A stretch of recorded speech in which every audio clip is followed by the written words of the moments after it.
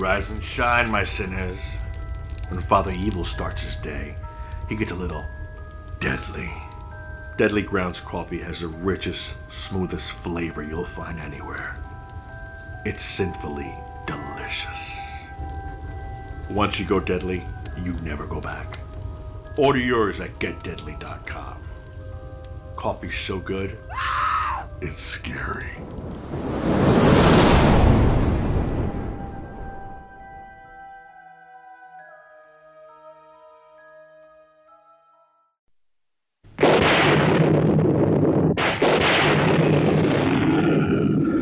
What kind of a sick school is this? Uh-oh, Dongo! The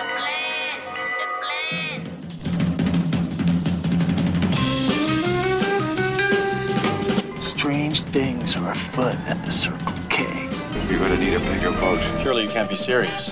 I am serious, and don't call me Shirley. You got spunk. I hate spunk. Danger, Will Robinson. Danger. Oh, righty then. How you doing? Back off, man. I'm a scientist. Don't make me angry. You wouldn't like me when I'm angry. Say hello to my little friend! I love the smell of napalm in the morning. What are you people? On dope? Stop whining. I got a crap on deck that could choke a donkey. Who is your daddy? I'm sorry, but all questions must be submitted in writing. I'm sorry, Dave. I'm afraid I can't do that. Can I do that? I'll be back. A dynamite! Show me the money! Don't! Up your nose with your rubber hose. I'm sailing! I'm sailing! Groovy. You want the moon? Just say the word and I'll throw a lasso around it and pull it down. Love means never having to say you're sorry. Is looking at you, kid. We got no food, we got no jobs, our pets' heads are falling off! Come to the coast and get together, have a few laughs. Hear that, Elizabeth? I'm coming to join you, honey! I'm not a doctor, but I play one on TV. I love it when a plan comes together. What we do is if we need that extra push over the cliff, you know what we do? Put it up to 11. 11, exactly. One louder. Why don't you just make 10 louder and make 10 be the top number and make that a little louder? These go to 11. We're on a mission from God.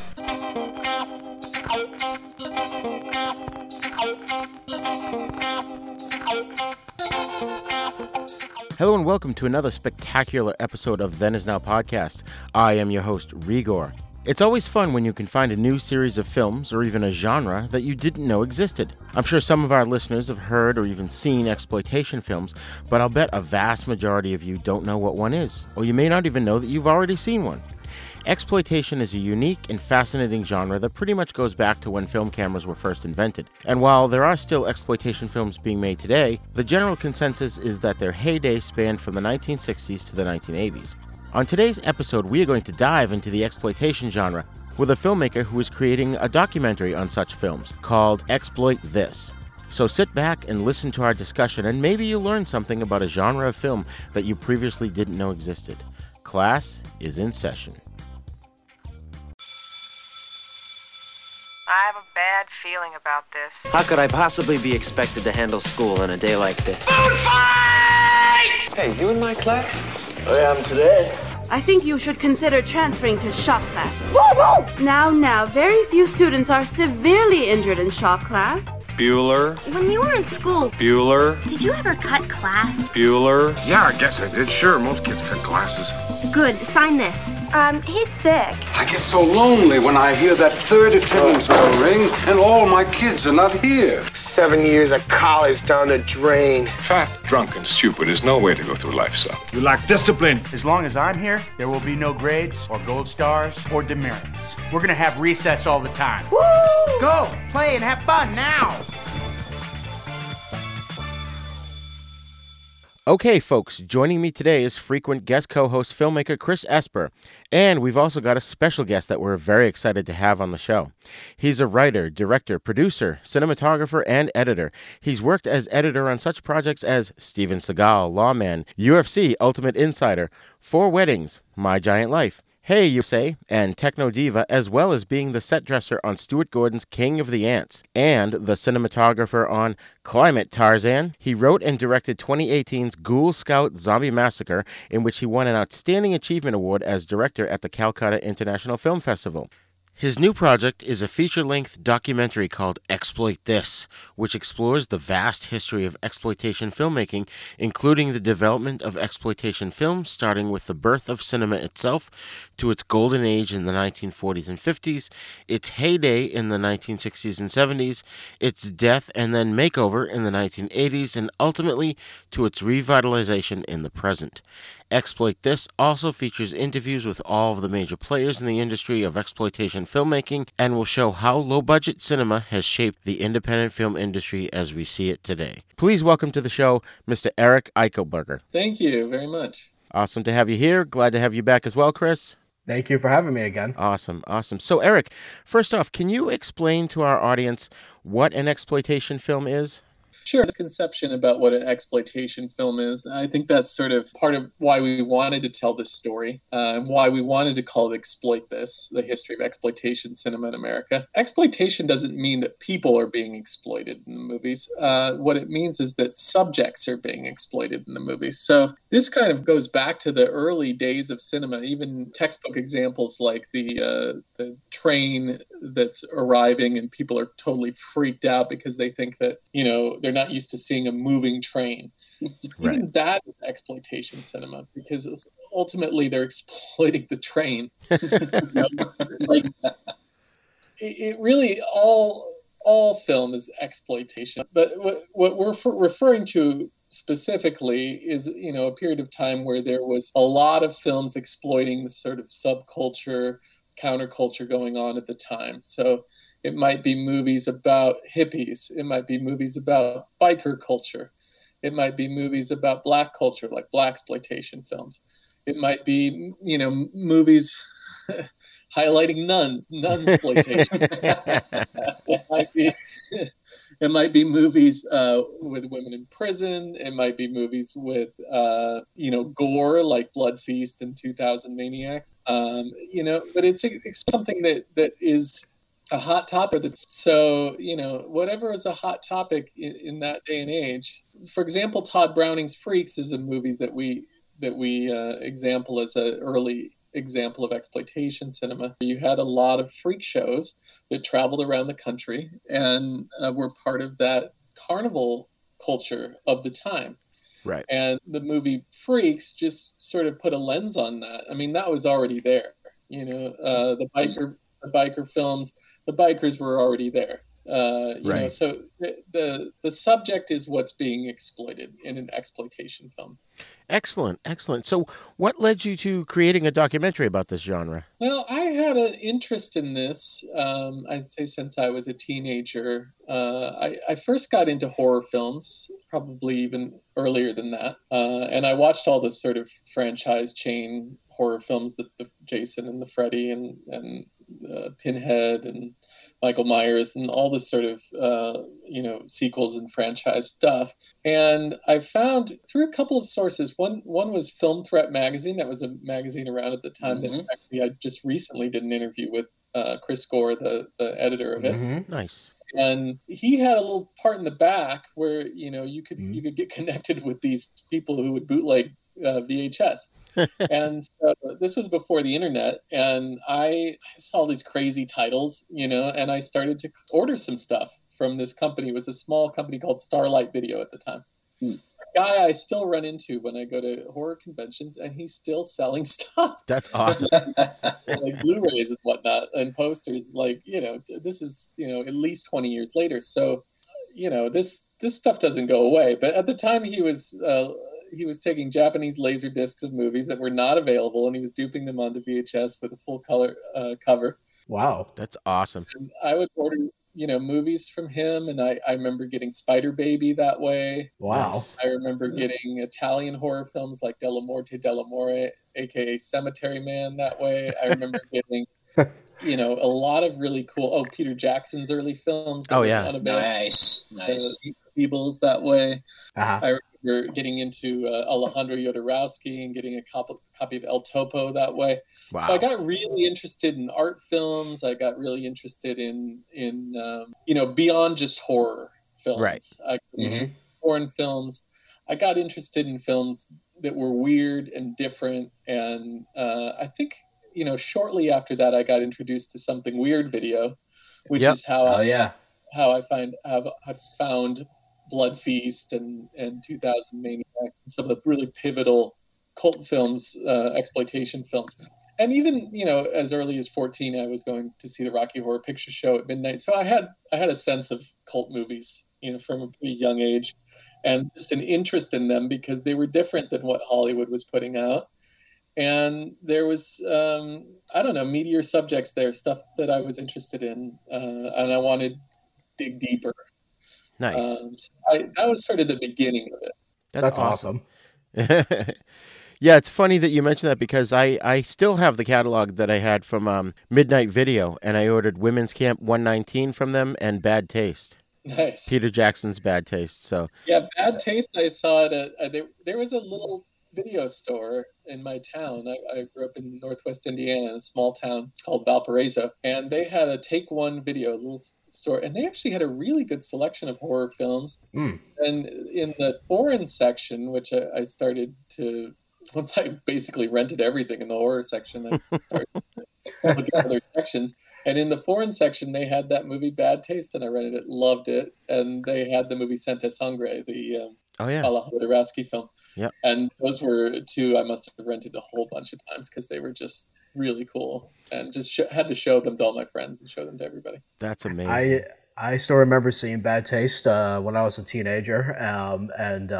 Looking at the credits and seeing Peter Jackson directed, and at that time he had just won the Academy Award for Lord of the Rings, and I'm like, wait a minute, what? It just didn't make sense. But I also remember seeing the cover for Brain Dead, aka Dead Alive in the USA. Yep. In the video store, I remember seeing the cover. That cover used to scare the ever-loving shit out of me with the face and with the jaw and the fucking and the eyes on the gums of the that was just freaky. But then years later, I see it. I'm like, damn, this is like the bloodiest movie I've ever seen, and it was amazing. It was incredible. Oh my god! It's funny. On a slight tangent with Dead Alive, I went on a date with this girl to see it in Boston when it first came out. Nice. And we saw the movie and we walked out to the car and we literally sat there and laughed for 10 minutes because it was absolutely the funniest and goriest film I had ever seen up to that point. Yes. So funny. Such great one-liners. So real quick, before we really dive into the subject, you, Eric, you had just started mentioning all the different, or some of the different sub-genres of exploitation films, and I have a list here. I'm just going to go through real quick so I don't bore the audience, but you've got the 1930s and 1940s cautionary films, biker films, as you mentioned, blaxploitation, of course, cannibal films, Canucksploitation, Carsploitation, Chambra films, which are 70s samurai films, Giallo films, Mockbusters, Mondo films, which are shockumentaries about, exotic customs or gruesome death footage like Faces of Death, Nazi-sploitation, nudist films, Nunsploitation, as you mentioned, Ozploitation, rape and revenge films, Redsploitation, Sexploitation, Sharksploitation, slasher films, Spacesploitation, spaghetti westerns, splatter films, vigilante films, women in prison films, and then there's just a whole bunch of others that are just too numerous to list. So this go ahead. Oh no, I think that's a pretty good exhaustive list. I would love to get that list from you. Oh yeah, I got it off Wikipedia, but I added a few in that I had found. That I saw recently, because I'm always discovering more. I mean, I've been discovering. I wasn't super familiar with William Grefé, and I did an interview with him for the documentary recently. And I've been watching all of his films because they put out a great Blu-ray set, and I got the Blu-ray set of his films. And you mentioned, what did you call it? Blockbuster exploitation. His movie Stanley is basically like a Jaws with snakes. Right. And then the movie Grizzly, which we cover in our film, is just basically Jaws with a grizzly bear. So and he did it proper Jaws ripoff.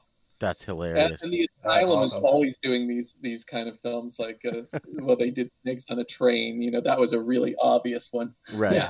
Then capitalizing on you know, the whole Shark Week culture with Sharknado was obviously a brilliant move for them. Oh, right. I don't think anyone really saw that coming. How that might explode into such a larger cultural phenomenon, and that's an interview we're going to do shortly. Is the director of Sharknado. Excellent. Nice. Excellent. Yeah, I remember seeing Great White in the theater, which was an Italian ripoff back in like '78 or somewhere around there. Yeah. And that was awful. But I loved it. Yeah, the Italian ripoffs are pretty great too. So who are some of the great pioneers of exploitation cinema? Well, the first person that we interviewed in our whole process of making the film is David F. Friedman, and he was a producer he started out in the 50s, and he worked for a guy named Kroger Babb, who is a legendary exploitation producer. And Kroger Babb made a movie called Mom and Dad that I think made more money than any movie like that at the time, and it had a live birth of a baby reel in the film. And so it was shocking, you know, especially for the time. And the way that Kroger Babb promoted his films was, or the way he sort of skirted the censorship at the time was he came up with these ways in which it was really educational. He separated the audiences out into men and women, and he sold these like sex ed books after, you know, they'd show the film Mom and Dad. So it was really kind of just exploiting venereal disease or exploiting, like, you know, topic of sex, or just even talking about sex, you know, at the time. Right. So David F. Friedman learned from Kroger Babb. He gave up a good job at Paramount, which is in his book Youth in Babylon, which was sort of the starting point for us. I read the book Youth in Babylon, and I was like, this book's amazing. People have to hear this story. And so we started out sort of, you know, asking questions that I had gotten from Youth in Babylon. But basically, yeah, he was inspired by Kroger. He quit a good job at Paramount to work for Kroger, and then he went into business with Herschel Gordon Lewis, and they made the Prime Time. They made a whole bunch of what we call nudie cutie films and nudist camp films, and then they went on to make, you know, many films in the genres that you're talking about, you know, including Blood Feast, which was sort of a huge standout hit of a film, really the first film to accentuate gore in a horror film. Everything else before that, even Psycho, if you look at it, is pretty tame in comparison to Blood Feast. Sure. Right. They really kind of hit a nerve there, you know, and they capitalized on it. They handed out barf bags, and, you know, they said that people are going to have a heart attack. You know, so yeah, and they went on. Herschel made a lot more gore films throughout his career, and Dave moved more into sexploitation. And he did a number of, you know, fun and interesting exploitation films in different genres, but a lot of sexploitation. Nazi exploitation. He did the movie Love Camp 7, which I think was probably the first Nazi exploitation film that I've ever heard of. So yeah, and Dave Friedman really had a whole career in exploitation, and he came from the carnival business, as a few people that I've spoken to. Ted Michaels is another one. He kind of came from the carnival business. And magic. He was a magician, you know. Wow. And so yeah, I think a lot of it kind of comes from that world, the carnival world, the magic world, and that sort of same hype accompanies an exploitation film. Well, and that seems to make a lot of sense too. I mean, even somebody like a William Castle, who would do all these things, you know, in the theater to entice the audience, the smell-o-vision, you know, and setting off what was it? It was like a gas bomb. The Tingler. The Tingler. Yes, the Tingler. And so I mean, you could argue that this genre is, you know, sort of falls into that whole category of like carnival, because it feels like a show a lot of the time with producers like William Castle. So that's really fascinating. Right. And wasn't Kroger Babb, was he part of the 40 Thieves? Yeah, the 40 Thieves are someone that is a group of people that Dave refers to in his book and also in our interview with him. And those are sort of the shysters, you know. They were doing road shows. They were, one great story is a story about a filmmaker named S.S. Millard. His son is Nick Phillips, and kind of stayed within the family and made exploitation films too. But S.S. Millard rolls into town with this story. He rolls into town. Dave tells it better, of course, but with these couple of 35 millimeter exploitation prints in his trunk, and he finds a theater in the town, and then he says, "We really would like to book this theater. Can we have a look at it?" And he does it on a Friday night, and of course the guy is like trusting and says, "Okay, yeah, we'll give you the keys to the property. You check it out, and then you can do a rental for us." And so as soon as he gets those keys, he starts to, remake the marquee and bring those and just sell tickets and grind the movies, basically 24 hours for the whole weekend. That's amazing. Cleans up and gives the keys back on Monday and goes to the next town. That's and that's fantastic. The sort of shisty, fun, ridiculous stories that Dave tells about the 40 thieves of exploitation cinema. That's hilarious. That's amazing. That's awesome.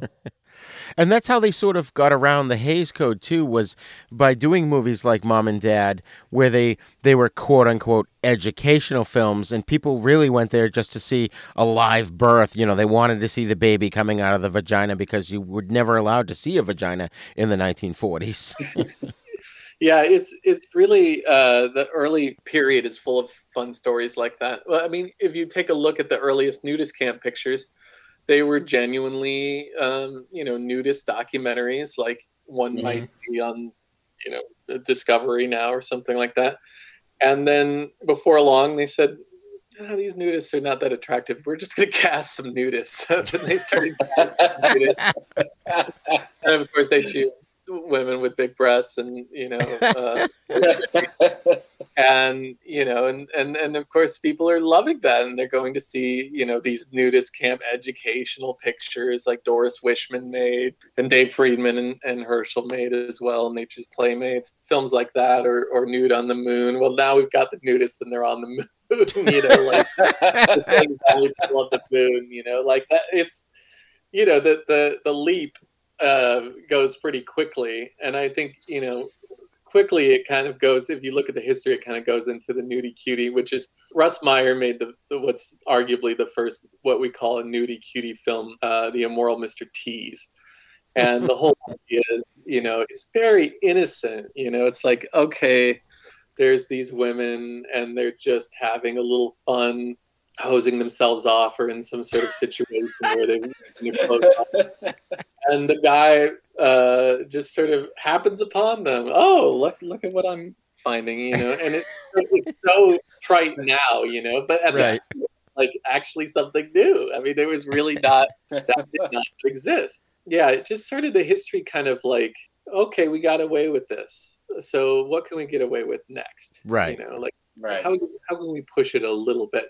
And that's one of the themes in the documentary is sort of the First Amendment and the Hays Code, like you mentioned, and how do we get around that? And how do we, make a little bit more risque films until we get to 1972 and Deep Throat sort of, the movie Deep Throat kind of blows it all open, and right. And then, some of the filmmakers that we spoke to who made a lot of adult films in the 70s did not want to discuss that. And they did not want that to be their legacy. And really, Dave, I think, made about 6 straight up adult films. A lot of his films were adult films, I guess, or X-rated, but they hardcore pornography films. And he said, there was no more, at that point, for in his view, there was no more sizzle, right. And so it was just like you just gave them, the final reel, like in the first reel. So like there's just there was nowhere to go from there, and he kind of backed out at that point and started to get back into the carnival business, which is where wow. So he went out. He left Hollywood and he went to Anniston, which is where we filmed him, Anniston, Alabama. And he made his money in the carnival business after that. Wow. And things so like cool. He maintained a spot on the I think it's the Adult Cinema Association or something like that. Nice. And he went to conventions. I mean, I met him initially at a convention where he had a table with something weird, and he was signing his movies that were just then coming out on DVD. So, and he came to my festival that I did in 2004. We had him, and we had Roger Corman as well. Wow. Speak at the festival, and we showed his movie She Freak. So he still was involved in, hyping his older films. But yeah, the reason that he sort of stopped making films was that, he felt like there was no more sizzle after. That's amazing. That's awesome. So who you mentioned Roger Corman. Who are some of the other giants in the exploitation cinema genre? Oh, sure. Yeah. Well, Roger Corman is huge, because he's a producer. He's produced so many films. And, speaking with Roger was just an absolute honor. But yes, we interview. Well, I mentioned Ted Michaels. He made the movie Astro Zombies. He made Girl in Gold Boots. He made some really cool, fun 60s and 70s exploitation movies. Yep. And we did a long interview with him. We spent a few days in Las Vegas at his house and his studio, and we spoke to his wife. That's amazing because he just passed away like within the last 5 years, right? Yeah, he did. Yeah. So how? Oh, sorry. Go ahead. Shortly before he passed as well. I did another interview with him shortly before he passed. He was having a lot of back pain, and I think it was all from years of just being a strong man, like when he was younger and doing physical feats. So how long have you been working on this? Well, we've been at it about 14 years, just collecting the interviews. And, this year we aim to finish the film. So we've been actually doing a lot lately and expanding upon the later period stuff. In fact, there's a guy I'm going to interview next week that's sort of a modern day exploitation filmmaker. And we're interviewing people from the 80s and 90s, sort of B-movie craze right now, and the early video stuff. And then there's a few people that we just had never gotten, like what's the guy's name? Gordon. Bird-Eye Gordon? Oh, no, Bird-Eye Gordon I wanted to get, but and he's still alive. Yeah, he's still alive. Yeah. But I'm not sure what kind of shape he's in. I was in touch with his daughter, and I've kind of sent a few emails, but I have not heard anything back. I did meet him once, and he was going to come and do a festival, and I shot a little bit of video for my buddy's festival, and because he couldn't come because he had broken a leg or something like that. So, wow. So yeah, he was unable to get on a plane and go out. Anyway, we just did that movie with William Griffey, and we're setting up a few more. There's still some people that were really involved back in the day.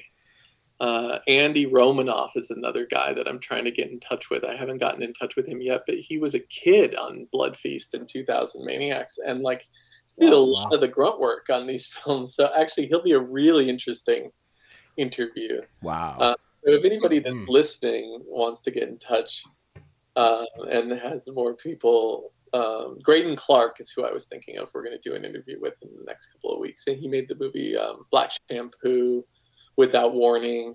He did a lot of cool exploitation movies in the 70s. He also worked with Alan Hansen. So as someone who's also making a documentary, you mentioned you've been doing this for 14 years. How many, do you happen to know how many hours of footage that you have? Gosh, I wouldn't even be able to say. It's a lot. I can only imagine.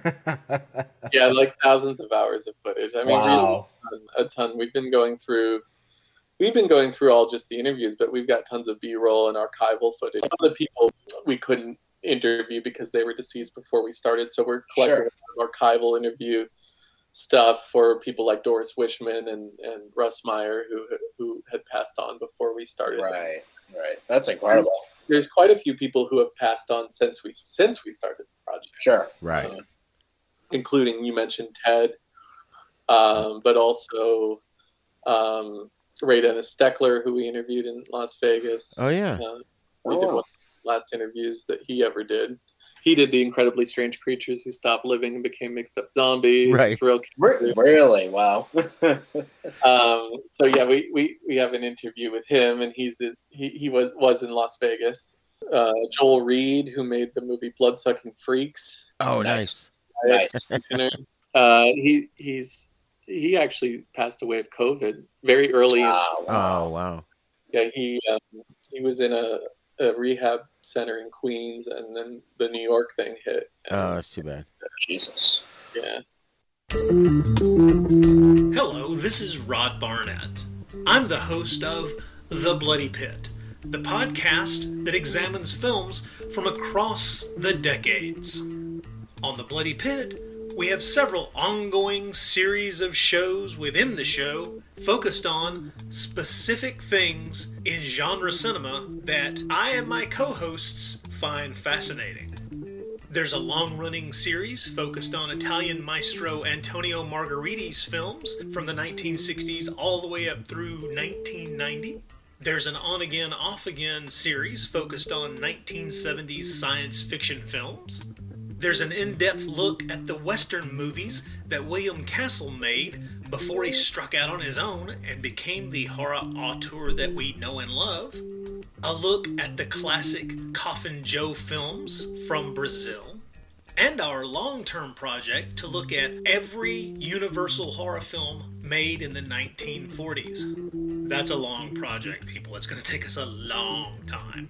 Sprinkled in amongst those are various other episodes focused on other stranger areas of cinema, like Lucio Fulci, Dario Argento, and even some obscure British crime films from time to time.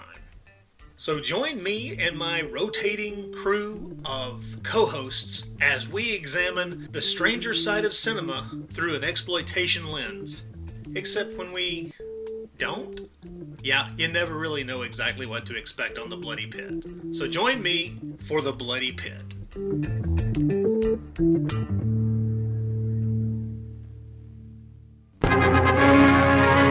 Prepare for a spine-tingling, nerve-shattering podcast featuring all your favorite monsters.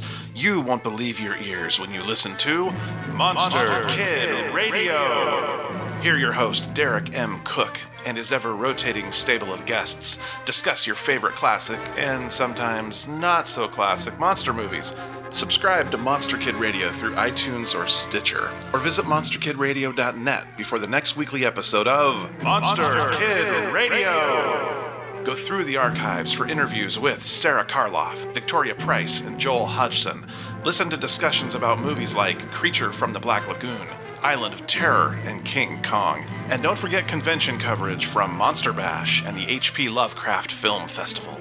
Classic monsters, modern talk, and the head of Rondo Hatton, only on Monster Kid Radio!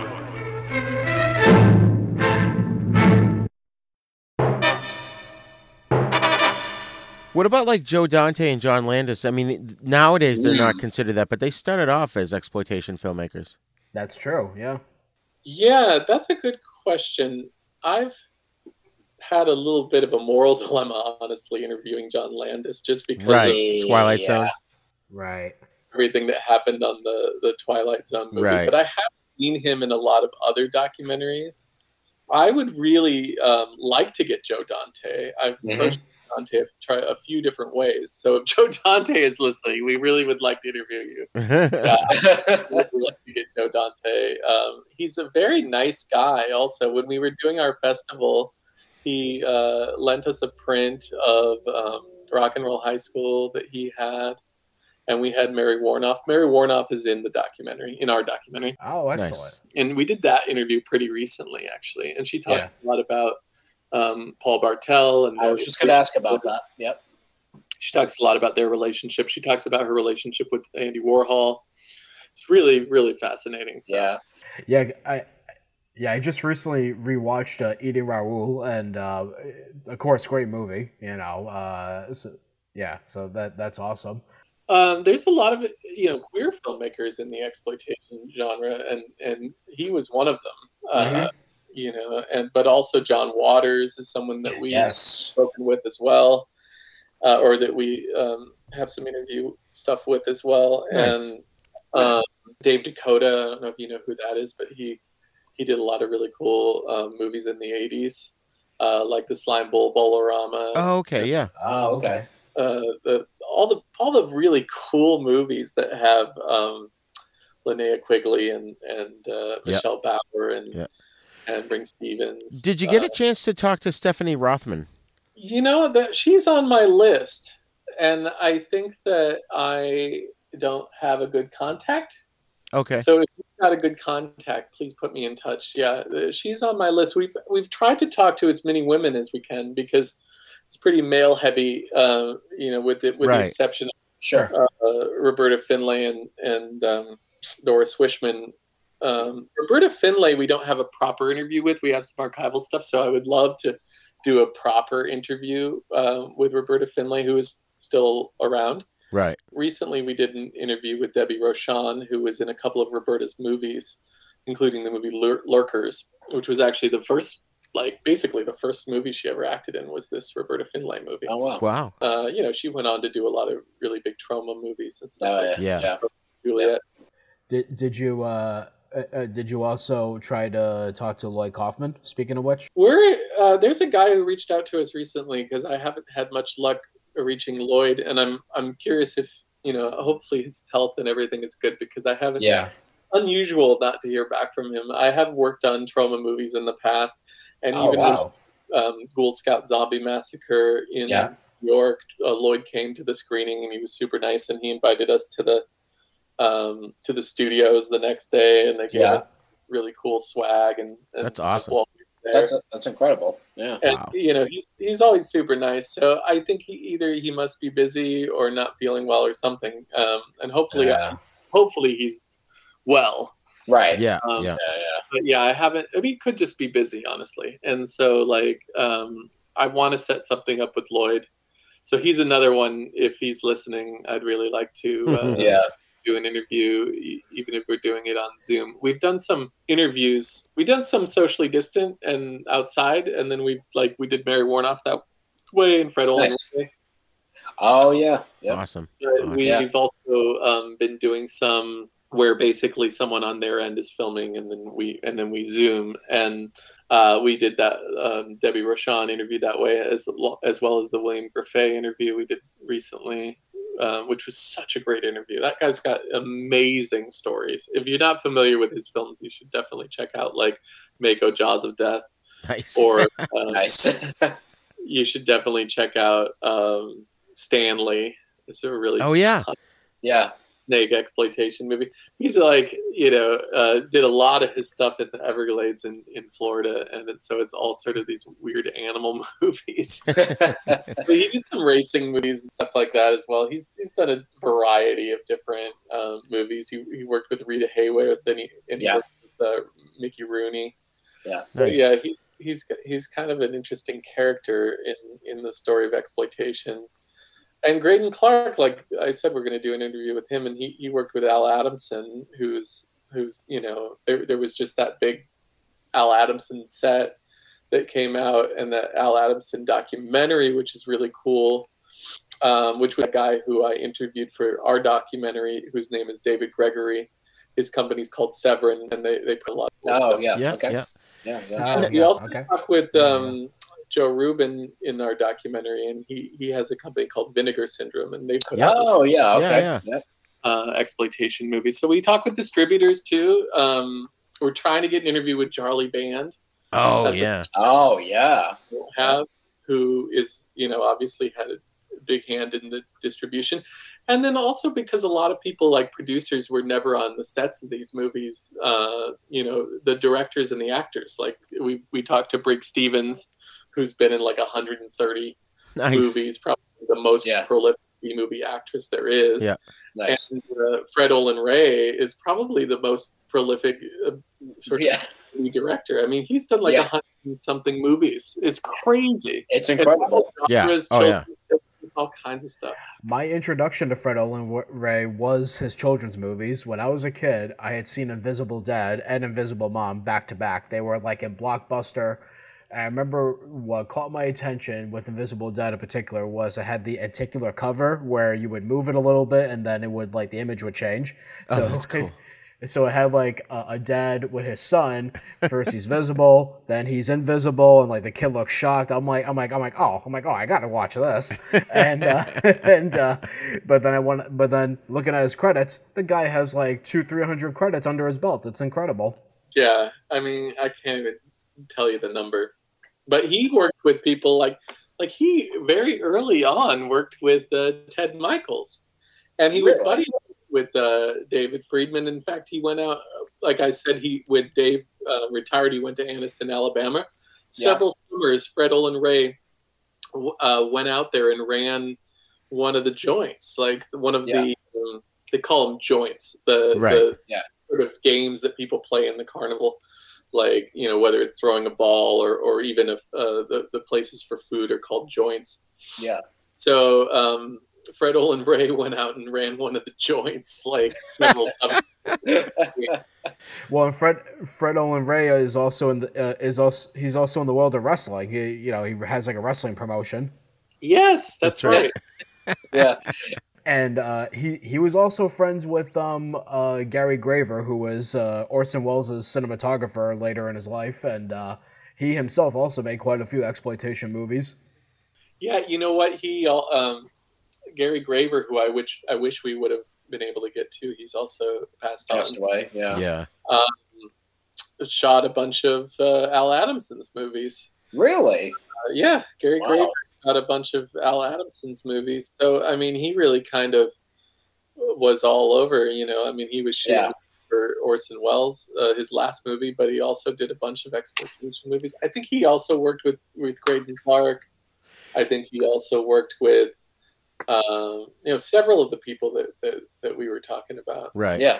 Ted Michaels mostly shot his own movies because he was a really good cinematographer. In fact, he shot some of Ray's movies, and then I think it was Battle Cat or one of Ted's movies. Fred Olin Ray worked on, and he tells the stories and stuff about Ted in the footage we got with him.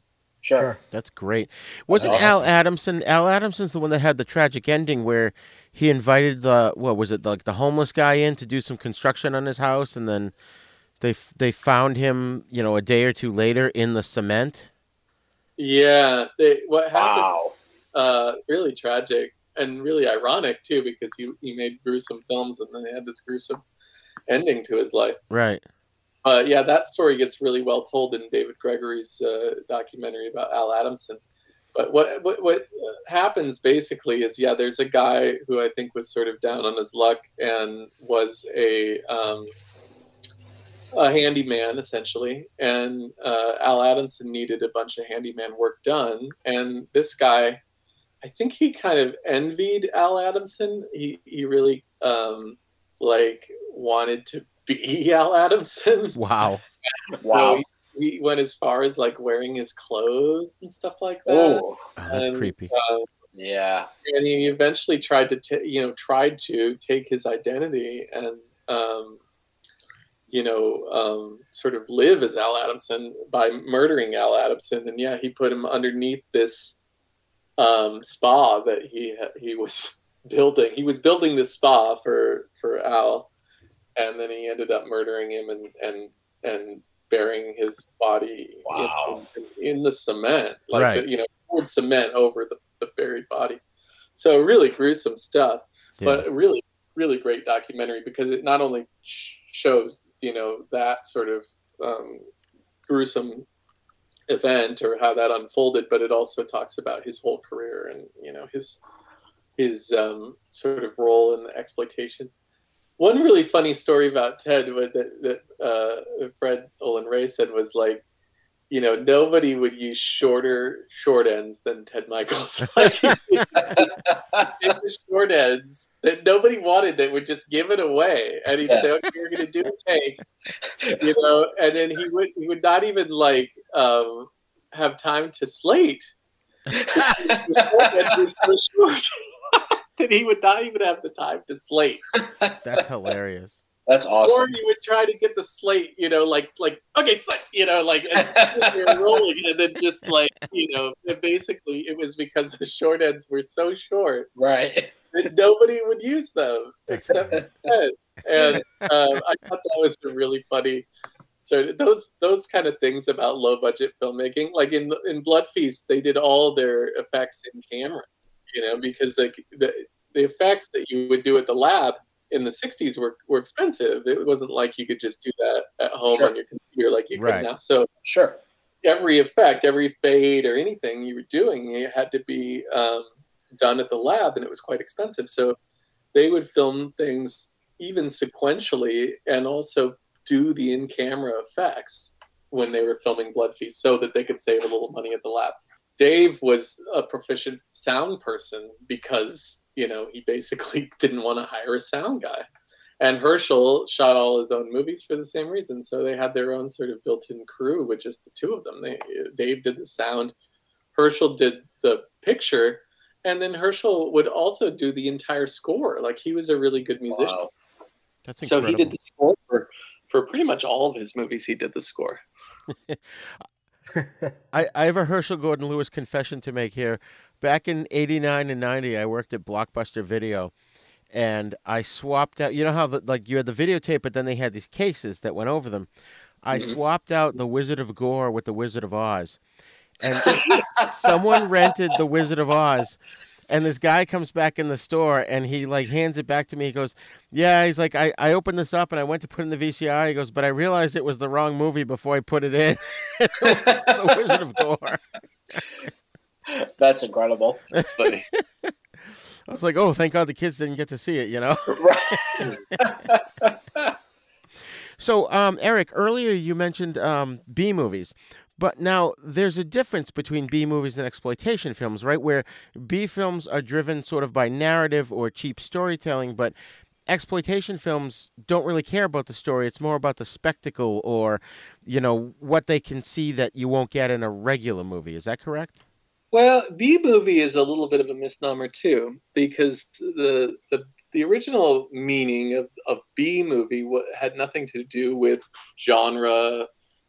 It had nothing to do with how cheap or not cheap the movie was, but it was really just the movie that would play at a double feature or a drive-in with the A movie, which was usually it was a movie with a bunch of A list talent. But the B movie could actually have been any movie that they chose to play with the A movie. It could have been just an older film that also had good talent. Right. Typically they were shorter because people only had so much attention span, and yet you wanted two films. So it was basically just really what they called whatever movie you paired with the A movie. So the movie that came second when you were doing a double bill. Right. And that was the meaning of B movie. And I think it got a different meaning probably in the late 70s, early 80s. And it kind of came to mean a low budget film or a genre low budget film. Mm-hmm. And it sort of kept that meaning, ever since. But that was not the original meaning, of a B movie. In terms of what you're saying, an exploitation movie definitely is exploiting the subject matter. What did you say exactly about a B movie? Well, B movies were more driven by narrative and sometimes cheap storytelling, but exploitations were more driven by the spectacle that they could deliver. Yeah, I think that the early B movies were nothing more, nothing different than a Hollywood movie, except for that, they might not have had the same A-list cast. It might have been able to be done less expensively and shorter. But yeah, they were certainly like, in the film noir, there were tons of things that were called B movies. Sure. That were story driven, like you said, and they were not necessarily exploitation films. That's a sort of an older meaning, but in the 80s and beyond, they've kind of come to mean a schlocky or cheap, low budget film, often with action or sex or some combination of action and sex. And certainly there are a lot of really cool filmmakers. What's the guy I'm thinking of right now? David something. He made a ton of great. Deadly Prey. Yep. You know that film? Yes. Okay, yeah. The director of that movie, I would have really liked. Oh, David Pryor. I would have really liked to talk to, but he's passed away. But if anyone has a connection for Ted Pryor, I'd really like to talk to him. He's in all of David Pryor's films. But yeah, those are the sort of the ultimate, like, trauma maybe too, like Class of Nukem High. Right. Like those movies sort of fit the new meaning of B movie really well, because they were made for low budgets. They had a lot of action and usually some kind of boobs or sex, and that combination is what people think of now when they hear B movie. Right. Well, that's true. And like back when the movie companies owned the theaters, they created the B film, like you said, the second film. So it's sort of like a record. You got the A side and the B side. And the second film was to create double features so that the movie theater owners could make more money. They could charge more because you're seeing two films. And a good example is Val Lewton, because he was part of the B unit. A lot of these companies had B units, and he was part of the B unit at RKO. But his movies aren't, bad movies or awful. It just meant that they couldn't buy these new sets. They had to use what was there. He had to work with the title that they gave him. He had a limited budget, but it was still, his creativity makes his movies still like amazing films. That's exactly right. Yeah, they often were working with sets that were already existing. And, that's true of Roger Corman, too, going into the 80s and 90s, so that he would reuse the same sets over and over in different contexts. Like, there's a bunch of movies on that. What's the Star Wars ripoff Beyond the... Star Crash? Oh, Battle Beyond the Stars. Battle Beyond the Stars, yeah. That set is in so many movies. Battle Beyond the Stars. And if you watch the different Roger Corman movies throughout the 80s and the early 90s, you're like, oh my God, that's that same set. Right. Yeah. And even the ships, I think, in that too. Kind of like, changed it a bit.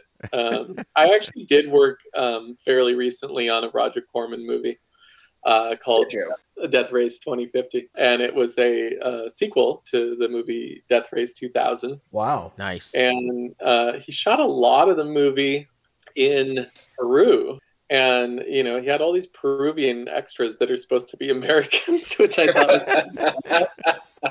they were clearly not like your typical Americans, I guess you could say. Yeah, they did a really cheap job with the cars and stuff, and it was just, it was like Death Race 2000 is a cheap movie for the time, but this movie is so much cheaper. It's actually pretty hilarious. Like, that's awesome. Working at his studio was fun because I'd go into a room, it was huge. Like, I'd go into a room and there would be like a scanner on or something like that, like a computer scanner. And I know nobody used that scanner for 10 or 15 years because it was like really old technology. I'd be like, why is this thing even turned on? But then other moments I would go to the it's like a secretary that worked with Roger, and I would say, we really need to get some more labels for the label maker, and she would say, I don't know. That's pretty expensive, Eric. You're using a lot of labels. Because we were doing post-production. Me and another guy were doing post-production on this film, Death Race 2050. But it ended up being a really cool film, and I think largely because they must have spent some money in online, because the online on that film actually looked beautiful. Huh. Like, I was really surprised at how... looking at the footage that they shot in Peru and then going and looking at the final film, I thought, my God, this is really edited well. It was really like, the online ended up being really cool. Like, I don't know, the effects, like the post effects that they did, tons of post effects, and they were well done. Nice. They had clearly used a legitimate laboratory. Wow. To do their post effects, and I thought, my gosh, they could have just spent a little more money That's and hilarious. saved themselves money in post. But ultimately, it did end up being kind of a fun film. I think you could watch it on Amazon Prime. Nice, cool. Probably no. For a while, it was on Netflix, but I doubt it's on Netflix still. It might be, but for a while, it was on Netflix. But I think you could certainly watch it still on Amazon Prime or maybe even Tubi. Nice. Death Race 2050. It was fun to work for Roger, and he was really sweet. And his wife, Julie Corman, who did like Chopping Mall. She produced Chopping Mall and other really cool movies in the 70s and 80s. She was a trip. She was a lot of fun. Everyone.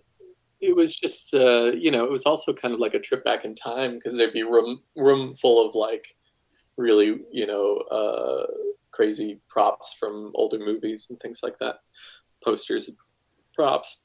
That's awesome. Just sort of wander around sometimes in a boring moment and like what's in this room, kind of a thing.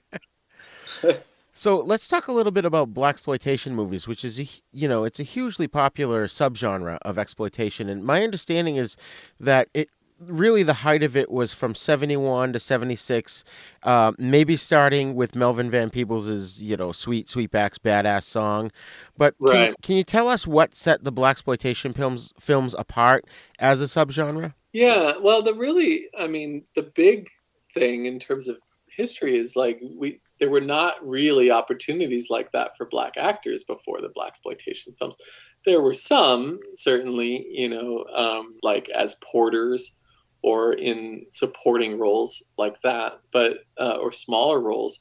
But black actors did not have lead roles, like you were pointing out with Sweet Sweetback or Shaft or some of the really big Dolomite black films. Dolomite. I mean, Dolomite was a black director, all black cast, and that just wasn't happening at that time. This was something brand new, and I think when I've talked to people about the who went to see blaxploitation films, I think it was quite mixed. The audience was not an all black audience, and it was not an all white audience either. It was a mixed audience watching blaxploitation films. But yeah, I think that you had early opportunities for black actors in a way that you hadn't seen before. So this was really a pivotal moment in film history.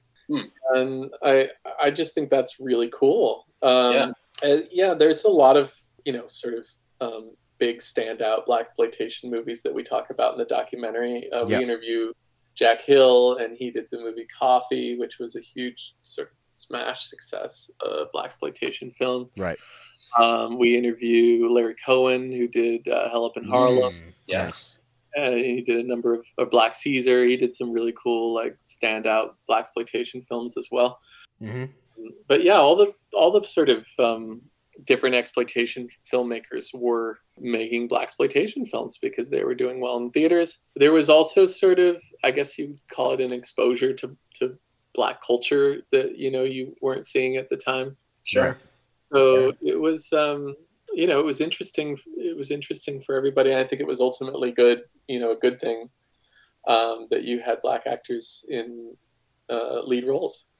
Right, absolutely. And, these kind of films, sort of like what you were saying before, is they gave voices to people that didn't have a voice. Mm-hmm. And they sort of became figures that were heroic to regular people. But there were groups like the NAACP that rallied against them because they were like, oh, you're stereotyping. You're portraying all men as, the lead characters as pimps or convicts. And they thought it was damaging to the image of the black man. But, but then you have people like Spike Lee and John Singleton who they've sort of had a renaissance of those kind of movies, and they grew up on those, and they were influenced, and they would add in their own almost commentary on the original blaxploitation films and just make their films something bigger and better, Yeah, and those two filmmakers that you mentioned, I mean, they almost make modern blaxploitation films. Right. Sure. Yeah. So yeah, I think that when you're talking about black culture, you want to talk about all of it. I mean, that's right. You talk about the good, you talk about the bad, you talk about all of it, I would think. Right. But yeah, there was blowback for sure. And there was blowback for, everything in exploitation. Dave feels like the publicity was good. Whatever it was, people, I know that he had a particular feminist group that would protest his films at the theater. And he would get protesters out to protest the protesters. Like Knights of Columbus, I know, went out and protested his gore films for decency. And then he was a Mason, like a Freemason. So he would get the Masons to come out, and they would protest the Knights of Columbus, and and it was all good publicity in his view. It was just, okay, let's raise up a stir. Let's people are going to see that, and they're going to want to see it. Right. So probably the NAACP protesting some of these blaxploitation films were actually good for the actors and for the filmmakers, and for the producers. Yeah. That's great. And, it's funny because they had introduced sort of a new style of funk in the music, and their movies were fast-paced, and that's half the reason why I love blaxploitation movies, because of the music and the action through the whole thing. I don't care if it's low quality or amateurish. I love it. I'm entertained, and that's my criteria. Am I entertained? Yes. I'm coming back for more. Oh yeah, I love, I have a little movie night crew on Saturdays where we watch movies on Zoom right now. We were watching them before in person. Nice. And we just watched Graydon Clark's Black Shampoo. That was such a cool film. And we watched all the Dolomites this year. Yeah. Nice. From the very beginning. And there's even like a Dolomite from like the 90s we watched. There's a bunch of Dolomite films. Yeah. They're all fun in their own way. Well, and especially the Eddie Murphy version where he's the guy, what's his name, that created Dolomite. Yeah, the Eddie Murphy film that came out last year was really cool. Yeah. It really from what I could tell anyway, it really kind of told the real story. Yeah. Absolutely. And got it to a broader audience because, a lot of people watching that Eddie Murphy film probably don't know who Rudy Ray Moore was, Right. Right. They're interested in watching this Eddie Murphy movie, and it, I think it won some awards. It was, really well received. Yeah, absolutely. Hey, folks, I just wanted to take a minute here to tell you about the hosting service that we use at Haven Podcasts. Podserve.fm. Podcast hosting has never been easier. They do all the work to get your podcast on Apple Podcasts and other major podcast networks. They help you navigate the podcasting world, whether you're brand new or have years of experience. Folks, I can't tell you how happy I am with their service. When I first started this podcast, I searched around intensely for the right hosting platform. I found Podserve and used their simple 4-step process, and in a short amount of time, my podcasts were on the internet and available through all the major podcast networks. And their customer support is unreal. Every time I goof things up and make a mistake, like posting the wrong show to the wrong feed, I email them, and I kid you not, within minutes I get a response and the problem is resolved. And they're the only podcasting host that actually helps you get listeners. Other podcast hosts stop at podcast upload and don't help promote your podcast. Well, Podserve makes sure your podcast is seen by thousands of people. The promotion is free, and they put you on podparadise.com, which has over 5,000 visits a day from avid podcast listeners and is growing every day. Each day, Pod Paradise selects 5 podcasts to spotlight on their front page. Maybe yours could be there soon. Podserve's pricing is simple, only $19 a month. That's it. No tiered pricing platform, just one low fee. For $19 a month, you get unlimited storage, unlimited podcasts, free podcast promotion, your podcasts on all platforms, detailed download analytics, one-on-one customer support. You pay month to month, and you can cancel at any time. And when you sign up, you get 14 days free. You don't even have to give them your credit card. I love their service so much I put a reminder in my phone to add my credit card when the 14 days was almost up. I couldn't give them my $19 fast enough. I'm telling you, I really didn't believe it until I actually signed up and saw my podcasts on everything from iTunes to Stitcher and Spotify and more in a ridiculously short amount of time. So if you've got a podcast and you don't have a hosting platform, I highly recommend podserve.fm. Check them out.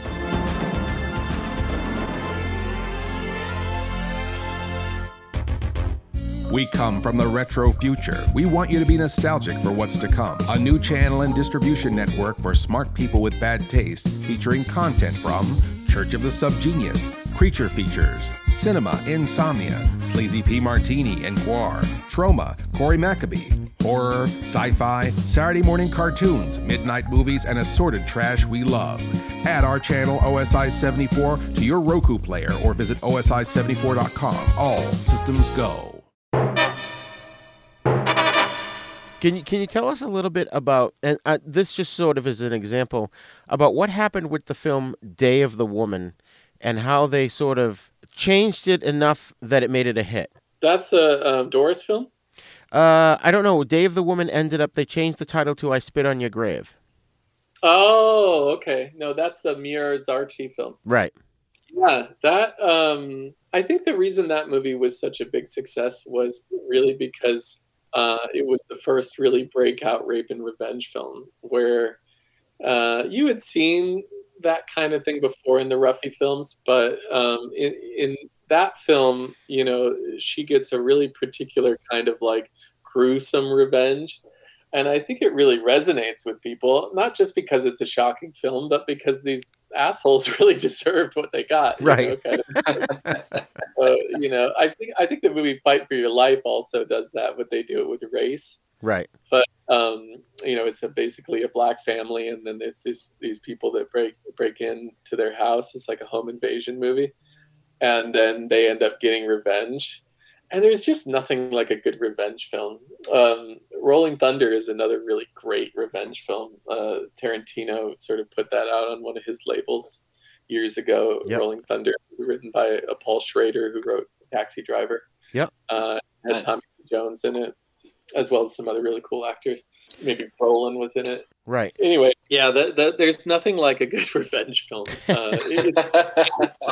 You know, like, and I think that I Spit on Your Grave, you know, after you watch this woman go through hell, you know, it's really satisfying for her to get the revenge. And so I think that's why that movie resonates with people. I think that it resonates with people because, you know, Camille Keaton, you know, plays such a cool character. I mean, her character is great. Oh, you know, like her acting is amazing. And, you know, like you're rooting for her to get this gruesome revenge. But what I mean specifically is that's an example of a movie where when it was titled Day of the Woman, it didn't do well. So they changed the title to I Spit on Your Grave. And that's sort of commonplace for exploitation films, right? Yeah. In fact, if you talk to Sam Sherman or you look at these Al Adamson movies, they had so many different titles. I mean, and they were just repackaged, basically. They would even be slightly recut and then repackaged. So, you know, they would try and sell them every which way. And that was a classic exploiteer move, too. I mean, that was nothing new when Al Adamson was doing it. That was something that Grover Babb did. You know, like they would retitle a movie. They would repackage a movie. Yeah. And with Romero, it famously got them in trouble. Because he didn't get the new title, Night of the Living Dead, trademarked or copywritten. Wow. And people were able to just, you know, show that movie ad nauseum or put it out on videotape when videotape came about, and DVD and Blu-ray and so on. So anybody can release the movie in Night of the Living Dead. Anyone can use the footage. We used a little footage from Night of the Living Dead in Ghouls Got Zombie Massacre because I was just like, well, you know, we could show that. Or like, what do we want them watching on TV? Well, let's put on Night of the Living Dead. Right. Because anybody can do it because it's in the public domain. And, you know, it didn't go all the years and get in the public domain like some films like Nosferatu have. Right. It instead was an issue of they changed the name. I can't remember the original name off the top of my head. But they changed the name to Night of the Living Dead, and then they didn't copyright the new name. So, yeah, that is a lesson for filmmakers. If you're going to change the name of your movie, make sure you copyright it. Yeah, that's hilarious. So, would you consider European directors like Jess Franco or Mario Bava exploitation filmmakers? Yeah, I mean, definitely. Well, who did you mention? Jess Franco and Mario Bava. Well, Jess Franco, absolutely. Yeah. I think that we had to sort of limit our focus in the documentary when it comes to European films, just because, you know, like that could be a whole other documentary. Right. Literally make a whole documentary just on the Italian exploitation films. But yeah, I would say Giallo films really fit the bill. I would say movies like Make Them Die Slowly, or any kind of Eaten Alive. Yep. What's Cannibal Holocaust? Joe D'Amato, any movie that Joe D'Amato made, right? Basically an exploitation movie. or Ruggero Deodato. Fulci, all the guys making the Italian movies, and certainly there's Japanese exploitation movies, Korean exploitation movies. So all the world cinema has exploitation movies, definitely, yeah. There's one I found, an Indian movie from India called Mystics in Bali, and that is on YouTube in full, and I want to see that because I saw some clips from it. It looks hilariously insane. It's wild. It's a little hard to follow. I watched it at our Zoom movie night probably within the last few months. And it's gory and it's kind of a story, I guess you could say. But it is a little hard to follow in terms of the translation, Oh, God. The subtitles and stuff. But it's wild. It's like Haozu, it's that kind of like a wild ride of a like, who the hell made this kind of a movie? Yeah. Oh my God. Well, even in Sweden, there's a whole lot of exploitation movies there. One that stands out for me, my introduction to that was Evil Ed from the mid '90s. Have you guys seen that? I've heard it and I've seen clips. No, I don't think I've seen it. It's a crazy movie. Basically, it's about a film editor who's recutting these Friday the 13th movies, like this series of movies. The violence is too much for him that he becomes a crazed killer himself. It's a crazy movie, and the director of it, he's made a whole career doing lots of films like that, where they're like sort of like I guess sort of like B pictures, but I guess really they fall into exploitation films as well. But yeah, those are a lot of fun. A lot of fun to watch. Joseph Sarno made a lot of movies in Sweden. Yeah. Oh, really? Yeah. Yeah, he lived in Sweden. There's a great documentary, A Life in Dirty Movies, about Joe Sarno's career. And he made softcore pictures. He made a couple of hardcore pictures. Like the opening of Misty Beethoven, but he made mostly, or maybe that was Radley. But Joe Sarno made Deep Throat 2. He made a couple of hardcore pictures, but he went on to make softcore pictures well after there were hardcore pictures. Like, well, going into the 80s, he was still making softcore pictures. And if you talk to him about sort of, his view on sexuality, he had a very European view. Like he felt like sex was just a part of life, a part of nature. And when he would have actors act in his films, often they were really having sex, but he just wasn't filming it. So he would just film their faces, and he really particularly liked to film orgasms, but he would film the face. So, like, a movie like, what's it called? Laura. Oh, gosh, there's a lot of great titles of Joe Sarno movies. Butterflies is one of. Anyway, he had a particular actress that played Laura, and she's with Eric Edwards in a bunch of his films, and she's just so fun to watch, like have an orgasm. You know that they're actually having sex, which is kind of cool. Yeah. Because obviously in a softcore movie, they could have just been faking it. But yeah, he would shoot these movies with hardcore movie actors like Jamie Gillis, who's in our film, or Eric Edwards. And then he would just film faces, and that's what he liked to do. And all of his movies are like psychodramas, basically, similar to Andy Milligan. Like all his movies are just like plays, they're just like melodramas and things that happen between families or between friends or between people. And that's true of Joe Sarno. All of his movies, I mean, they're not, I think he made maybe one horror film. Like they're all just these dramas, that kind of unfold with little comedic things too, but they're just psychodramas or melodramas, more or less like plays, really. And that's true of they're putting out a big box set, Severin, of Andy Milligan, who's another filmmaker that we talk about in the documentary, who's a really cool exploitation filmmaker from that time period, and he would use the same group of actors very much like a Playhouse would, and they would just be in all of his different films. And really cool exploitation filmmakers came from the theater, like Stuart Gordon came from the Organic Theater in Chicago. Oh yeah, there's a real working with actors. Really, really pleasure to work with him on King of the Ants. He also came to our film festival, and we showed Dagon and Reanimator.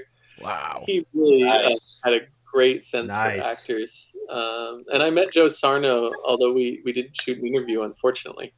But I met Joe Sarno when I was living in New York, and they were showing a couple of his movies at the Pioneer Theater in New York. And he told great stories. We went out to dinner, and he told really fun stories about that's awesome. Living in Sweden, Swedish women, like what he thought of Swedish women, and free sexuality in Sweden that he really enjoyed, and his wife Peggy. That's another person I really want to interview now. Is his wife Peggy is still around. So if anyone listening has a contact for Peggy Sarno, she was really influential in making all of his movies. Like they were like a team. Wow, that's amazing. What can you tell us about Russ Meyer? And he's very important too in the genre, especially with Faster Pussycat Kill Kill. I think is one of his most famous, right? Yeah, I would call Faster Pussycat Kill Kill like the most standout Ruffy film because it twisted the Ruffy. The Ruffy was usually a violence against women kind of a film, and he turned that over on its head by having all these really powerful women, murdering men, and who really deserved it too. And it was a total twist on the Ruffy. And it was black and white, like all the famous Ruffies, like Dave's The Defilers is a really famous one, or The Pickup.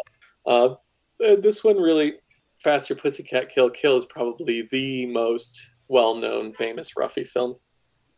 But he worked in the same genres that Doris did, and Dave and Herschel did. He made, the Nudie Cuties, the early films of his are like in the Nudie Cutie vein. And then he went on to make more like sexploitation movies like Up, which even had some more hardcore elements to it. But he also made movies like Mondo Topless, which is clearly just a sexploitation film. Right. Vixen is almost like similar to Joe Sarno in that it's like a big melodrama, kind of a film with a lot of violence and action. Or Motorcycle is his biker film. Yeah. So he kind of touched on all the different genres, just like Ted and just like Ray and just like Al Adamson and Andy Milligan and Doris and all the sort of, the well-known exploitation filmmakers. Russ's touch, of course, everyone knows, was that he liked big-breasted women. And, he liked to film in the desert. He lived out by Palm Springs, and he liked to film in the desert out there. It's beautiful landscapes. But yeah, of course, what's memorable about his films is Tourist Satanas performances, all the different actors and actresses that he had, really great performances. And, action movies, essentially, or, movies with a lot of drama and a lot of action and a lot of big boobs and sex. And also infamously worked with Roger Ebert. Oh, yeah. That's right. Yeah. Beyond the Valley of the Dolls. Beyond the Valley of the Dolls, right, which many don't realize that Ebert had written that movie. Yeah. So there you go. That was... Someone that I would like to interview is the Z-Man, who's still around, from Beyond the Valley of the Dolls. Yeah. Oh, wow. And that was a really cool performance. And I think that, that movie, because it was 20th Century Fox, larger audience than even Faster Pussycat did. And it was kind of a crossover into a more mainstream film, but it still had the sensibilities of exploitation. Right. So how would you categorize something like Caligula, where you've got, John Gielgud and Malcolm McDowell and Peter O'Toole and Helen Mirren, but it's this practically X-rated movie. Would you consider that an exploitation film with all these major movie stars? Yeah, I think that was similar to, Beyond the Valley of the Dolls, in that it was Tinto Brass's like crossover movie where he was able to have some star power. He had gotten a lot of cachet making Salon Kitty or some of his like more exploitation style, low budgeter fare. And of course, he was focused on the ass. Everyone knows that also.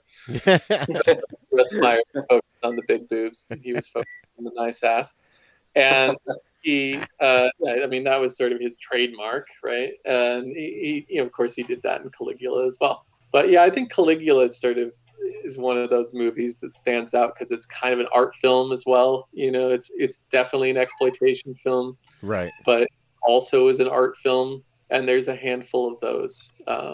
In fact, that's why we call them art theaters. Ultimately, art theaters would show exploitation movies, just like drive-ins and grindhouses did. But they would also show art movies, and there was definitely crossover. Radley Metzger's movies, as much as they were, pornography, they were also art films. Same thing with Caligula, or most of Tinto Brass's movies are quite artistic, actually. Right. And have European sensibility. They seem to be influenced by Italian neorealism, Fellini, and things like that. So yeah, I mean, I really think that you can be both an art film and an exploitation film at the same time. Interesting. You mentioned the grindhouses. Now, can you explain to our audience what a grindhouse theater is, and is it just a place where exploitation films played, or is there a difference between a quote-unquote grindhouse film versus an exploitation film? Sure, yeah. We did an interview recently with a guy named 42nd Street Pete, who really kind of came of age going to the grindhouse cinemas at the Deuce on 42nd Street, Times Square in New York. He lived in New Jersey, but he would drive in and watch these movies. And yeah, there was a rough crowd at the grindhouses. That was sort of part of it. There was definitely drugs. There was definitely prostitution. The major grindhouses were 42nd Street, the Deuce, in that surrounding area. And that's shown really well in like Taxi Driver, for example, right, in the scenes where he takes the girl to the film, De Niro. But there were also ones on Hollywood Boulevard, the Pussycat chain, which was actually Dave Friedman and Dan Sunny had the Pussycat Theater chain. Those were essentially grindhouse cinemas because they would show exploitation movies. Eventually they showed adult films like, in the late 70s and early 80s as well. And they would show them basically all day and into the night. They would have very little time where they weren't showing movies. There was always, matinees, and then they would have late night screenings as well. So, and some of the ones in New York never closed really. They were always a place to go. And then some of the ones in like downtown LA, which Eric Caden from the Hollywood Book and Poster we have in our movie talks about, he said he would have to wear like a homeless disguise. Disguise when he went to the ones in downtown LA, because a lot of it was just really rough, sort of, homeless population, like just looking for a place to spend the night cheaply. Huh. And they could spend $3 and spend the night in the grindhouse theater, and maybe get some sleep. Wow. So there was everything. There was a homeless place to sleep, and then there was also drugs and prostitution and sex and everything you can imagine, a rough crowd or fights, happening. And then there were people like 42nd Street Pete who really just loved the movies. He had a few friends that liked the movies, and they would go all the time and see everything they could see. It's basically like when I was a kid at the video store. Right. Growing up, or a teenager growing up near New York, and he could drive into the Deuce and he could see three movies, and that was what he did. So are grindhouse films and exploitation films one and the same? Yeah, grindhouse is usually referring to the theater where the exploitation movies show. But sometimes people use the term grindhouse for movies now too. That's kind of evolved. Similar to B-movie. I think that sort of terminology has evolved. Right. And now people that are talking about grindhouse or talking about exploitation. It's really the same. Interesting. So what sort of challenges did you have in trying to pull this documentary together? I mean, you mentioned that it's been taking you like 14 years. You know, what were the biggest challenges? You know, I guess being a completist is a challenge, or, you know, wanting to do the whole story. That's a big challenge. You know, money, thankfully, we just had a very successful Kickstarter campaign, and we raised almost $17,000. Wow. To finish our film. So that's not going to be such a challenge, but, you know, it is expensive making a film, even a documentary, because you've got to license the footage, or you've got to prove that you can use the footage from various sources in a fair use way. So we've got to get a fair use lawyer, and we've got to license footage. So that, you know, that ends up being expensive, and that's a challenge. You know, just trying to include everyone's voice has been a challenge, because, you know, a lot of these people are busy. They've, you know, not responded to requests for interview, and we've just sort of had to go various ways about trying to track them down, you know, because they're busy people. Right. I think eventually we will get an interview with Lloyd, and we will get an interview with Charlie Band, and we will get an interview with some of the people that I think we should really be included that we're missing.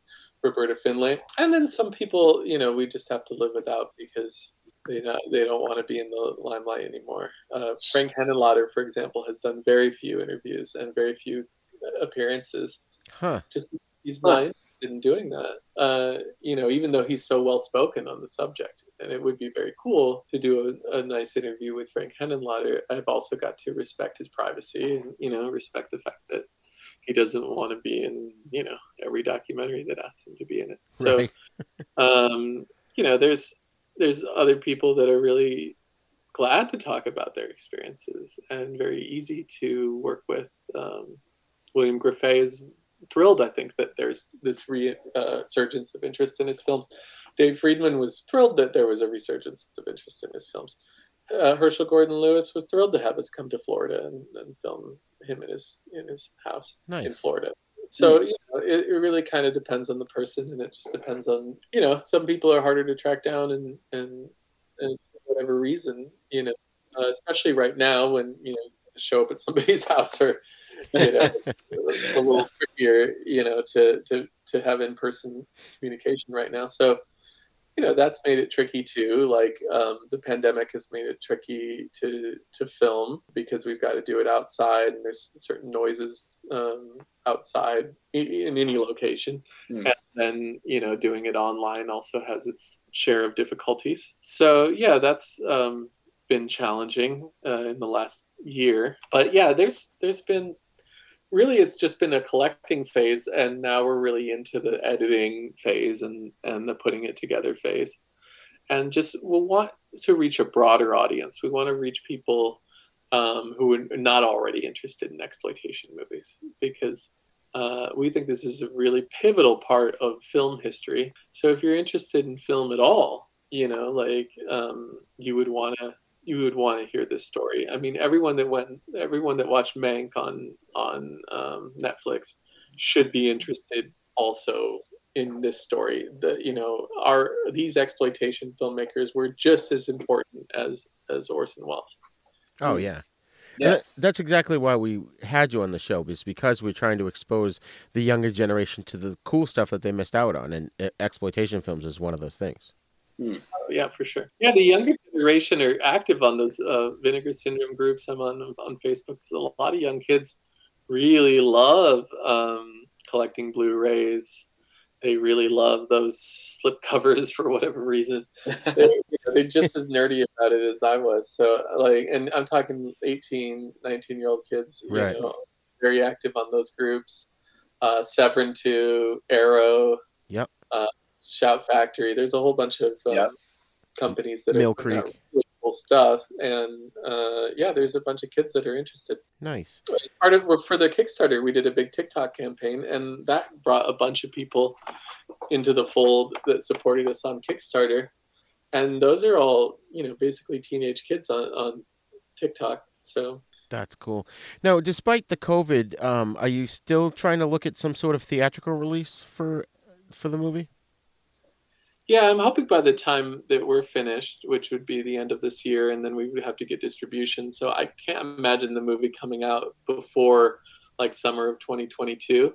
So I'm hoping by that back in theaters, and we can do some film festival stuff with it, and also do a really cool LA premiere for the film, so that we can show it theatrically. Yeah, and I would love for it to play in the art theaters in the country that show documentaries, which isn't a ton, but like as much theatrical as we could get would be great. Yeah. Oh yeah, I have a connection up here with a local drive-in, and they were doing killer business last year. They were open all the way till December, and we're in Maine, and it was insane. So definitely hit me up when you're ready to release, and I'll talk to this guy.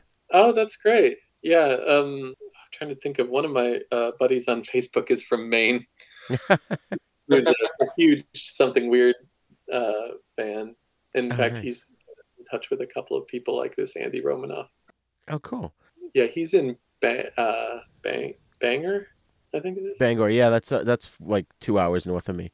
But so, in terms of exploitation films, some are good, some are not so good. What would you consider like the best of the best, and which ones are so awful they're unwatchable? The best of the best. So definitely Blood Feast and 2000 Maniacs are really pivotal, fun exploitation movies. Definitely check out Astra Zombies, The Corpse Grinders, Girl in Gold Boots. I think those, as far as Ted's films, are the cream of the crop. Jack Hill, check out Spider Baby, check out Coffee, Foxy Brown, Big Bird Cage. Those are really phenomenal. Roger Corman, you want to check out Rock and Roll High School, and Eating Raoul, and Death Race 2000. Russ Meyer, I would watch Vixen. I would watch Beyond the Valley of the Dolls, and I like Motorcycle a lot. That's sort of underrated. But I would watch Faster Pussycat Kill Kill. Or as Doris, Nude on the Moon is a lot of fun. Another Day, Another Man. Any of her Ruffy pictures. If you like Ruffies, check out The Pickup, Love Camp 7. You'll see Wolf of the SS. Yep. Nazi exploitation. That's probably the most grand example. And Dod Enbins is also in the documentary. Nice. Blood-Sucking Freaks. Yep. Joel Reed's film is, stellar. Oh, yeah. But then again, you said bad. Like, his movie Bloodbath is pretty unwatchable. Night of the Zombies. I like Jamie Gillis, but yeah, the movie's a little unwatchable. That's something we revisited at a movie night recently. Some of these newer movies on Amazon Prime, like Lamageddon, pretty unwatchable. Like, fun for 10 minutes, it's fun, but whole film of that, yeah, right. Some of Al Adamson's movies, God bless him. Like, I can hardly sit through Dracula versus Frankenstein. A lot of people like that movie, and it does have what's his name in it, who's aging at the time, and cool performance and props that they got him. Lon Chaney Jr. Right. Oh, okay. But yeah, I actually prefer, as far as Al Adamson, like Satan Sadist is a lot of fun. That's a biker exploitation movie. Yeah. There's a movie called Carnival Magic that they did on Mystery Science Theater. And watch Mystery Science. It's really funny. It's really funny. It's a good introduction to Al Adamson, even, just for the laughs of the Mystery Science. Andy Milligan. Let's see. Andy Milligan had such a cool career. Oh, yeah. I would, Bloodthirsty Butchers, I would say, is a lot of fun because it's, straight up horror film. Yeah. Who else am I thinking of? There's a lot of great directors. And, Joe Sarnum. Yep. Inga. I say Inga is probably one of his best movies. Well, and then we've got the modern directors, sort of taking on the torch, like Quentin Tarantino and Robert Rodriguez. Oh, yeah.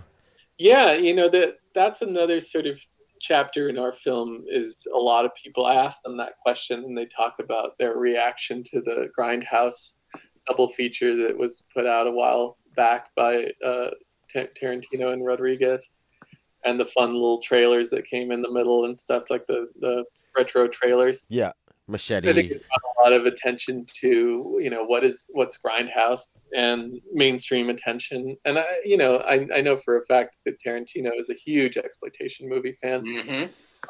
He bought the theater in LA just so he could show exploitation movies, basically. Like, he bought the theater and he's got a ton of prints. I mean, he's got literally, I think, thousands of 35mm prints. Wow. And he's got a guy he just hires to take care of his prints. I mean, like a full-time job, just taking care of his theater and his and like restoring stuff. So yeah, I mean, it's like Jay Leno and his cars, basically. Right. So, right. Tarantino is obviously a huge fan of the subject, and someone we would love to get even 20 minutes of interview with, who's obviously also a really busy guy and is asked to do a million things. So right. But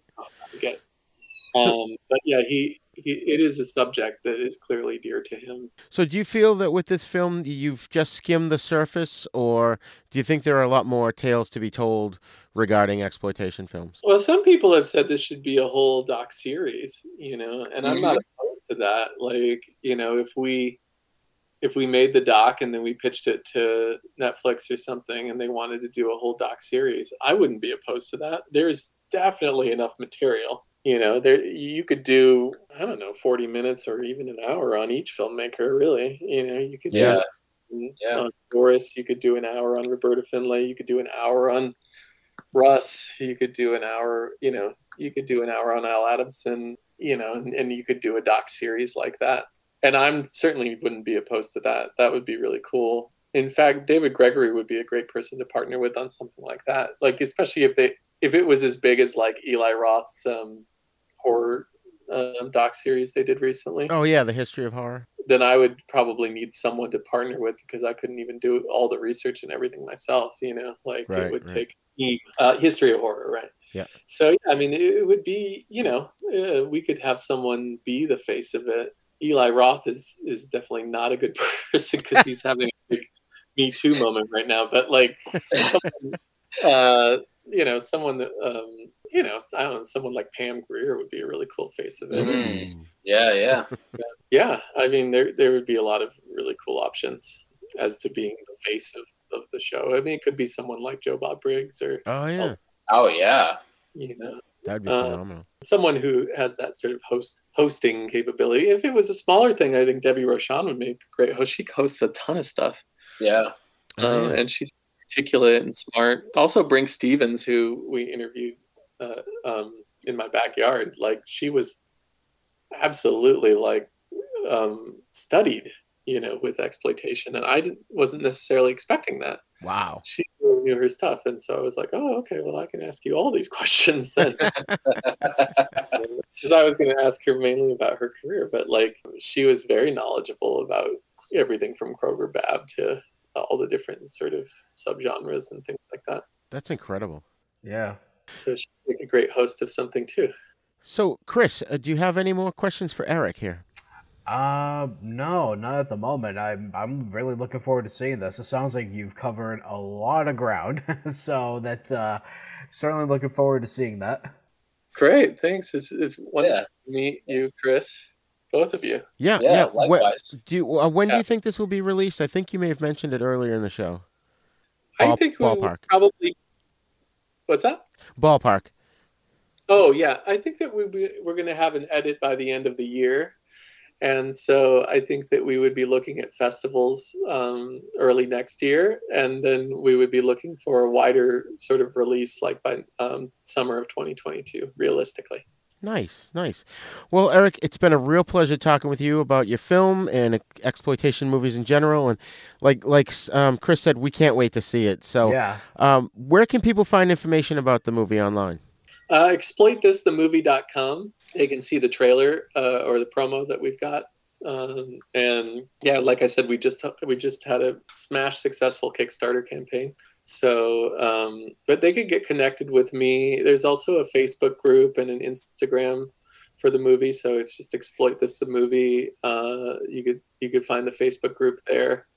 If you want to join the Facebook group, then we can, send out the newest information about the movie to you. There's also a Facebook page. There's a group for the fans, and there's a page sort of for the business of it. And then there's also an Instagram.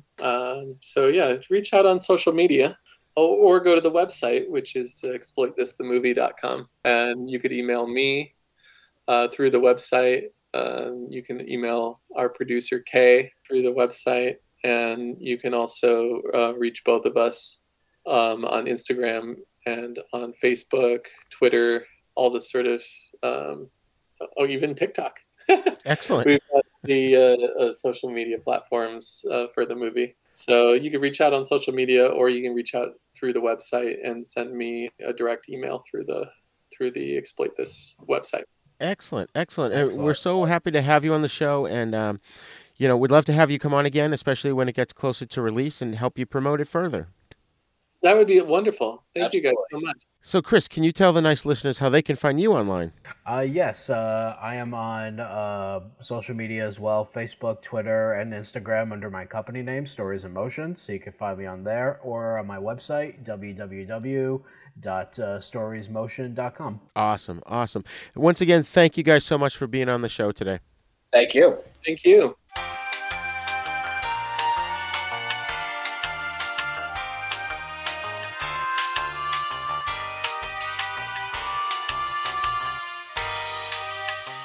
Well, that's all the time we have today for Then Is Now podcast. We hope you learned a lot about exploitation films, and we encourage you to seek them out. Remember, you can send your feedback to thenisnow42@gmail.com. You can also join the conversation at our Facebook Then Is Now podcast group.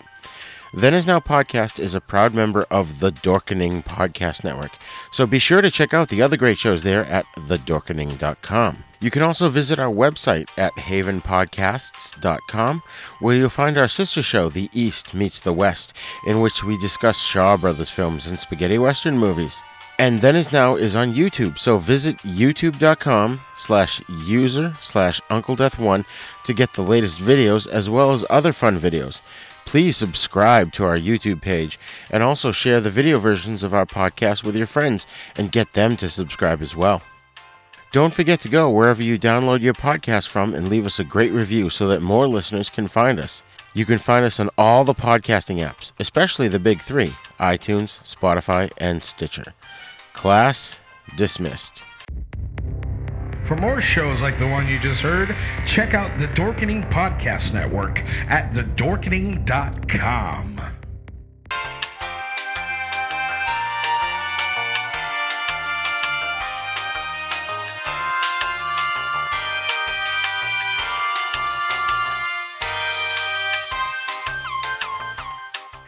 Podcast is intended for entertainment, educational, and informational purposes only. Sounds, music, and clips played during this podcast are the property of their copyright holders. All original content is copyright Jupiter Media.